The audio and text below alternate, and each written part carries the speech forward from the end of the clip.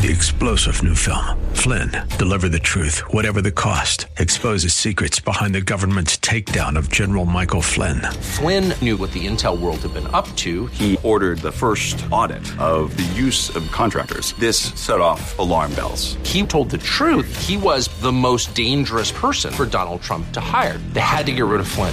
Flynn, Deliver the Truth, Whatever the Cost. Available now. Watch it today. Go to salemnow.com. salemnow.com. Today on Cornerstone Connection with Pastor Gary Hamrick. Real love is calling, listen, truth opens up your eyes. Mercy is waiting for you with every sunrise. So there's a speed limit sign, 35. Now that's the external motivator. Here is the sign. This is what the law says. This is what you're supposed to do, okay? And I'm motivated by that number, all right? Especially if there's anybody in my rearview mirror that looks like they could do me harm. You know what I'm talking about. But let me tell you what a greater motivator is. When I have my granddaughter in the back seat, then I'm more motivated to drive just like I should, because it's a greater internal motivation in my car than the external sign. This is Cornerstone Connection, the radio ministry of Pastor Gary Hamrick of Cornerstone Chapel in Leesburg, Virginia. Pastor Gary is teaching through Ephesians. Most drivers know that feeling. You're going an undisclosed amount over the speed limit, and then you see the police cruiser up ahead, and the brakes are applied in an effort to get down to that posted speed. It's not a sense of guilt that slows you down. It's a concern over getting caught. As Pastor Gary illustrates in today's message, righteous living should not be motivated by a fear of being found out. Instead, when Christ is living in you, your motivation should be to bring Him glory. Knowing that sin breaks His heart and harms your relationship should be incentive enough. At the close of Pastor Gary's message today, I'll be sharing with you how you can get a copy of today's broadcast of Cornerstone Connection. Subscribe to the podcast or get in touch with us. But for now, let's join Pastor Gary in the book of Ephesians chapter 4 with today's edition of Cornerstone Connection. Hope is an open ocean, jump in and you'll find the cornerstones, your connection, run towards your new life.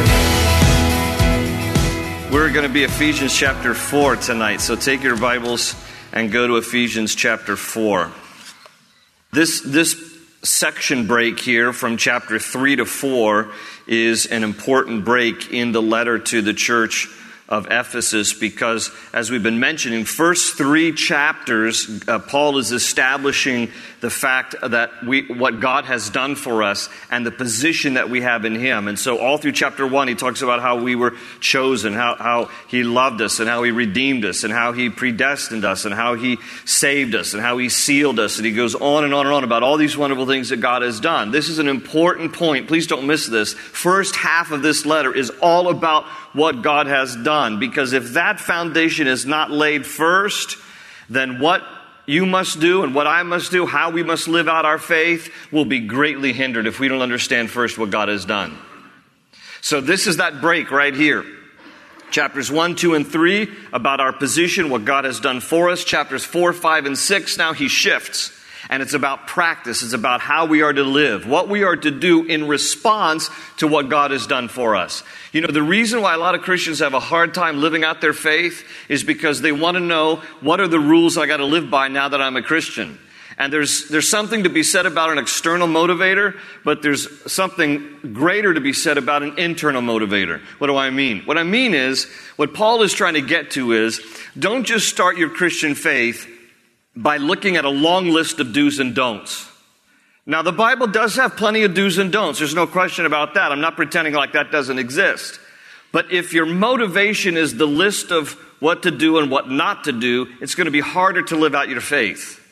But if you understand the internal motivation, which is to say, this is what Paul has been building from chapters 1, 2, and 3. Here's what God has done for you. Here's how much He loves you. This is how He has redeemed you. He has chosen you. He has sealed you. All of these things, it becomes a greater motivator to live out your Christian life. So that, yes, the do's and don'ts are intact, but greater than that is the internal motivation. Let me illustrate it this way. Speed limit out here on Sickland Road, is it 35? Okay, I'm not even sure myself. Okay, so there's a speed limit sign, 35. Now that's the external motivator. Here is the sign. This is what the law says. This is what you're supposed to do, okay? And I'm motivated by that number, all right? Especially if there's anybody in my rearview mirror that looks like they could do me harm. You know what I'm talking about. But let me tell you what a greater motivator is. When I have my granddaughter in the back seat, then I'm more motivated to drive just like I should, because it's a greater internal motivation in my car than the external sign. Okay, so Paul is building this as the case for how to best be able to live out your life. You want to know how to live your life? That's chapter 4, 5, and 6. But the greater motivation to living out your life for Christ is going to be if you understand what God has done for you. So he spends 3 chapters talking about that. Laying the foundation. Here's what God has done for you. Here's how much He loves you. Here's an understanding of His grace. Here's what mercy is all about. Here's how we're saved. It's all what God has initiated. It's all what God has done. Now, we are to live our lives in response to what God has done. And that, if you and I will focus on that will go a long way to helping us to live out our Christian life, more so than the do's and don'ts. Now, Paul's going to get into some do's and don'ts here in chapter 4. Again, we're not saying that the do's and don'ts don't have validity. What we're saying is the greater impact, the greater motivator for you and I to live a holy life is when we're focused on what God has done for us. Now, I want you to actually practice this, okay? When you are tempted to sin, I want you to focus on and stop and just think, wait a minute, what has God done for me? Wait a minute, how much does God love me? Wait a minute, what about the cross and all that Christ has done for me? Take just 2 seconds to begin to focus on that. Next time you're about ready to flirt with that guy or that girl at the office who's married or you're married, you stop and first think, oh, what God has done for me on the cross. Next time you're tempted to look at pornography, you stop and think, oh, what God has done for me on the cross. Okay? That will go a longer way to helping to motivate you to live a life of holiness before God than just the fact that God says, don't do this and don't do that. It's what He has done for us. Case in point, Titus. In Titus chapter 2, it talks about how, Titus 2:11, for the grace of God that brings salvation has appeared to all men. It teaches us, what does? God's grace. It teaches us, it motivates us to say no to ungodliness and worldly passions and to live self-controlled, upright, and godly lives in this present age while we wait for the blessed hope, the glorious appearing of our great God and Savior Jesus Christ. So that's that same idea, the same concept. It's the grace of God that teaches me. It's the grace of God that motivates me. When I focus on how gracious God is and merciful and loving God is, those things motivate me, teach me to say no to ungodliness and worldly passions. So that's where we are here, chapter 4. Now there are 2 main themes to chapter 4. And these 2 themes here are unity and maturity. Unity and maturity. We're talking about unity within the church, unity within the body of Christ, and spiritual maturity. So Ephesians chapter 4, verse 1, Paul writes, as a prisoner for the Lord, then, remember now he's a prisoner in Rome, but he doesn't consider that to be the real identity. He's a prisoner for the Lord. He is a bondservant of Christ. I urge you to live a life worthy of the calling you have received. If you have a King James Bible, it says to walk worthy. He's going to teach us now how to walk. This is chapter 4. This is in response to the first 3 chapters. He says, I'm going to urge you now how to live a life worthy, how to walk in a worthy way of the calling you have received. Verse 2, he says, be completely humble. Circle that word. There'll be a lot of words here to circle. It's going to be a challenging section here. Be completely humble and gentle. You can circle that word too. Be patient, there's a good word, bearing with one another in love. Make every effort to keep the unity of the Spirit through the bond of peace. You can circle that. Unity, peace. There is one body and one Spirit, just as you were called to one hope when you were called, one Lord, one faith, one baptism, one God and Father of all, who is over all and through all and in all. Okay, so he opens chapter 4 here by talking about, again, one of the two main themes here. He's going to talk about unity. And he's recognizing that there are a lot of differences in the body of Christ. He uses that term body, meaning the church. Every local church and the church collectively as a whole has a lot of differences. They're different. Just look around. Look around at people. Right now, just look around at people next to you. Okay, they look different. They are different. We think differently. Some of us speak different languages. If you are male and you are female, there's some differences obviously there. If you're married, you understand those differences, don't you? She talks womanese, you talk manese, and a lot of times you don't understand what you guys are saying to each other. It makes no sense. There's a lot of differences in the body of Christ. There's national differences, racial differences.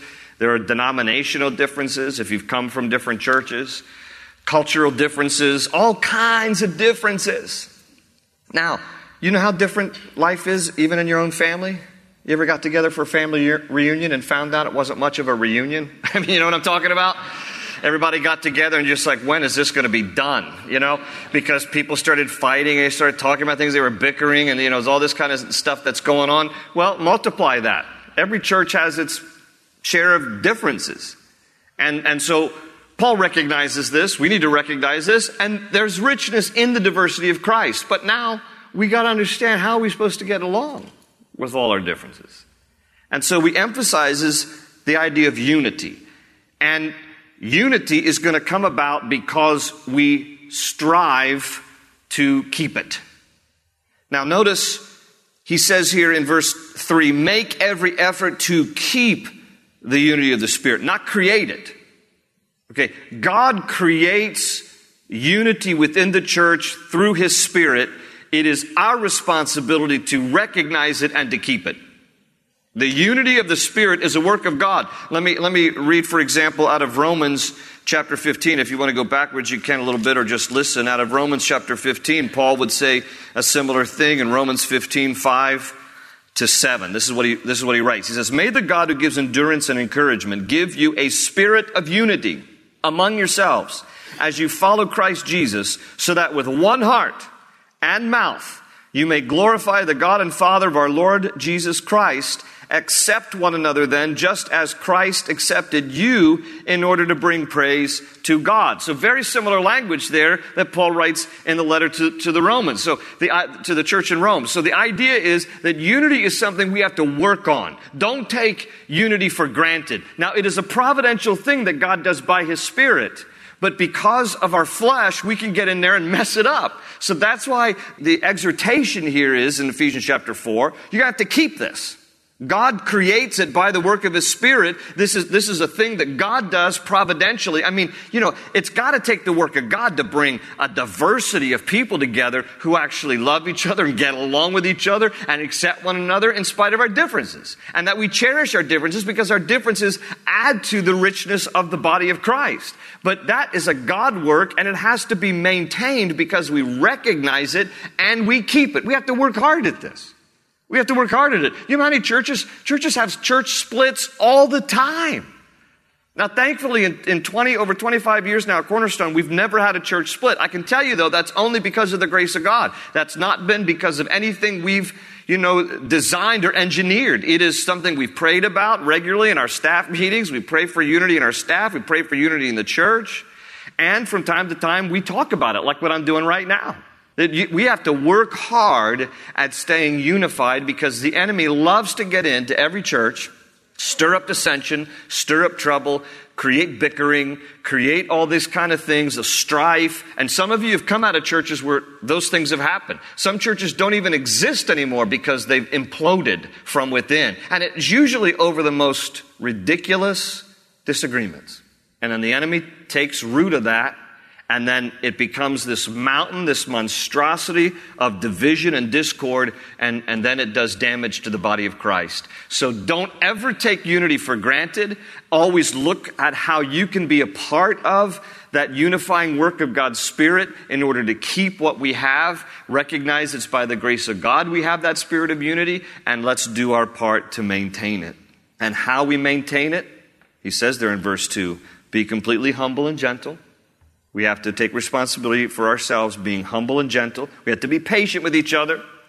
Be patient, bearing with one another in love. Okay? Don't get impatient. You know, when you look at what he tells us to do here, the exhortations, verses 2 and 3 suggest that the tendency for impatience and intolerance and divisiveness lie just beneath the surface.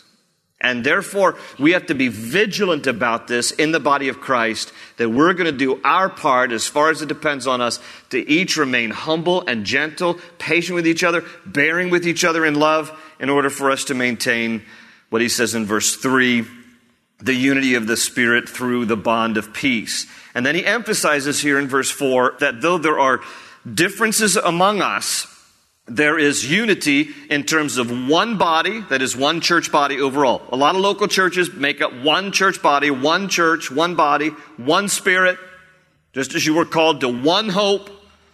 When you were called one Lord, we don't worship a multitude of gods. There's one Lord, one faith, one baptism, one God and Father of all, who is over all and through all and in all. So, very important emphasis. He starts out by saying, now, in response to what God has done for you, chapters 1, 2, and 3, I want you to work hard to make every effort to keep the unity of the Spirit through the bond of peace in your local church, and that'll come because you're humble, you're gentle, you're patient with each other, you bear with each other in love. Obviously, he's addressing this because there is the potential for disunity, intolerance, for lack of love, for bickering, and for fighting.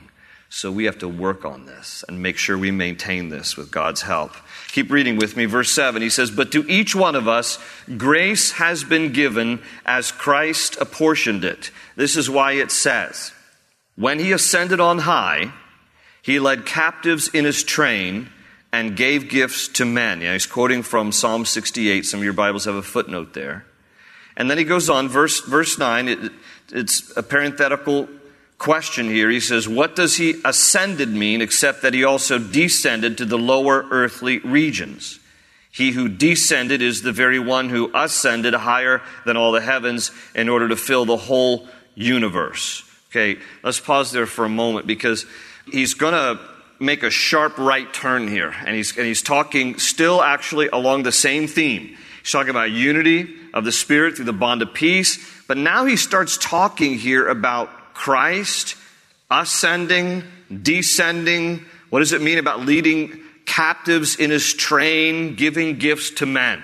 All right, so this passage here ties into a few other passages. If you've been with us in our Bible study through Luke 16, right here in Ephesians 4, and then also in 1 Peter chapter 3, we're going to tie together some information that some of you have been around Cornerstone long enough, you're going to be familiar with this. But this is an important passage that Paul inserts here in the letter to the Ephesians that talks about really what happened to Jesus after he was crucified. It also helps to answer, when we tie all these passages of Scripture together, what happened to saints, what happened to people who died before Jesus went to the cross. Are they in heaven? Where are they now? What about the whole Catholic doctrine of purgatory?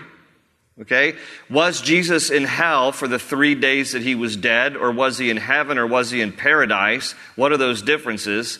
When he ascended, anyway, the first thing to understand is, before Jesus Christ died on the cross, there was one place that everybody went when they died, their souls. The souls of every person, whether they were a follower of God or not. Every person went to what the Old Testament refers to as the grave. The New Testament sometimes refers to it also as the grave, or even uses the Greek word Hades for hell.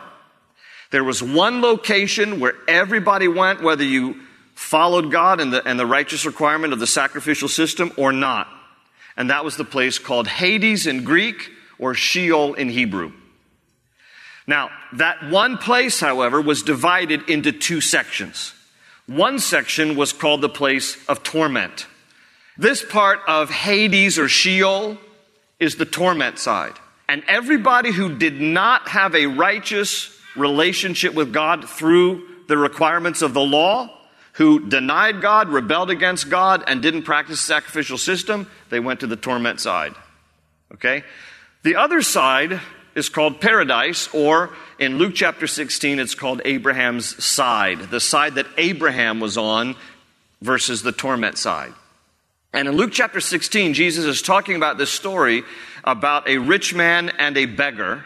The beggar's name later in the story at the end of chapter 16 of Luke, his name was Lazarus. And it tells us in Luke 16 that between the torment side and the paradise side, there was a great chasm. There was a great gulf. And no one could cross from one side to the other. The paradise side is where everyone went, their souls went, who believed in God through the sacrificial system. This is before Jesus dies on the cross. Those who believed in God and were righteous because of the sacrificial system, they went to the paradise side. Those who rebelled against God went to the torment side, and there was a chasm or a gulf that divided the two. Everybody with me so far? In Luke 16, it tells us that you could converse across the chasm, but you couldn't cross it. And Jesus, in telling the story in Luke 16, says that the rich man, who was an unrighteous guy, not because of his money, but because he was an unrighteous man who didn't believe in God, didn't worship God, he went to the torment side. Lazarus, who was the beggar, and he was a righteous man, he went to the paradise side. And it tells us that the rich guy, we'll just call him Rich, all right? Richard, on the torment side, is yelling over the chasm to Abraham, who's there with Lazarus, as well as other righteous people.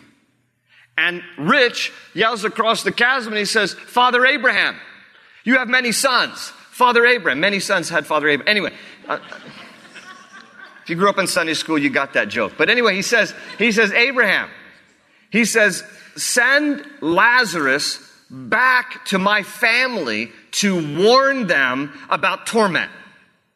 Okay, he's actually asking Abraham, send Lazarus, let him rise from the dead and go back to warn my family about this place of torment that I'm in. And Abraham responds back over the chasm and he says, they have Moses and the prophets. They have Moses and the prophets. What's his answer? His answer was, they have the scriptures. They have the truth. They know the truth. And Rich says back to Abraham, yeah, but they'll believe if a guy comes to them from the dead. That'll get their attention. And Abraham says, if they do not believe Moses and the prophets, even if someone rises from the dead, they will not believe. That is a strong emphasis on the power of Scripture, that there's nothing more powerful than the truth of Scripture to bring somebody to the saving knowledge of who Christ is. And so Abraham says, no, can't happen. But we learn from that Luke 16 passage that you might be able to have conversation across, but you can't go across. And so there is this paradise side separated from the torment side. Remember who else went to the paradise side? Luke chapter 23, verse 43. Who did Jesus promise would be with him in paradise? The thief on the cross. One of the thieves who acknowledged that he was a righteous man. Jesus turned and said, today you shall be with me in paradise. Now that gives us a clue as to where Jesus went when he died. Jesus says, today you shall be with me in paradise. Now, this whole location of where all souls went, whether you were unrighteous or righteous, is again called Hades in the Greek or Sheol in the Hebrew. So in your Hebrew, in the Old Testament, a lot of times it'll say hell, it'll say the grave. New Testament will say Hades or hell or the grave. We're talking about one location known by different names. So Hades in the Greek, Sheol in the Hebrew, and therefore Hades translates hell. Open ocean, jump in and you'll find the cornerstones, your connection, run towards your new life. That's all we have time for today on Cornerstone Connection. Pastor Gary will have more to share from Ephesians next time. But right now, we'd like to tell you how you can continue studying God's Word on your own. Did you know that you can learn from the Bible? You don't need a degree or years of study to understand what God has to say. Just open up the Scripture and ask the Holy Spirit to open your eyes and heart to the message printed there. If you'd like some additional resources to help with your personal time studying the Bible, we've compiled a list for you on our website at cornerstoneconnection.cc. Just search under the Teachings tab. While you're there, feel free to listen to more of Pastor Gary's messages in Ephesians or in the other books of the Bible he's explored. You can also subscribe to our podcast or take Cornerstone Connection anywhere with the mobile app to listen to commentary on the Word. Do you live in or near Leesburg, Virginia? If so, we want to meet you. Come join us at Cornerstone Chapel to spend time in fellowship, worship, and studying Scripture together. Your presence is most welcome. Find out more at our website. Again, that's cornerstoneconnection.cc. Thanks for joining us today, and we hope you'll tune in again for our next edition of Cornerstone Connection. They say you're a wandering soul, that you've got no place to go, but still you know, you're not alone. Real love is calling, listen, truth opens up your eyes. Mercy is waiting for you with every sunrise. Hope is an open ocean, jump in and you'll find the cornerstones, your connection, run towards your new life.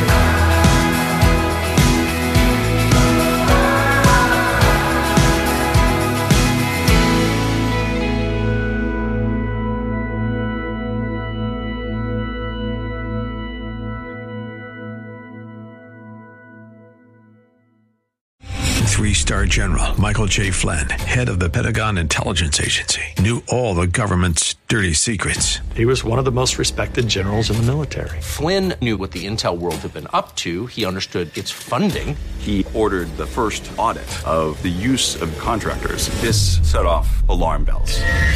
The explosive new documentary, Flynn, Deliver the Truth, Whatever the Cost, uncovers the facts behind this scandal. Flynn told the truth. He was the most dangerous person for Donald Trump to hire. I find out the worst enemy that I'm going to face in my life is right here in America. They took my assessment and they wanted me to change it. And I was like, I'm not changing it. They had to get rid of Flynn.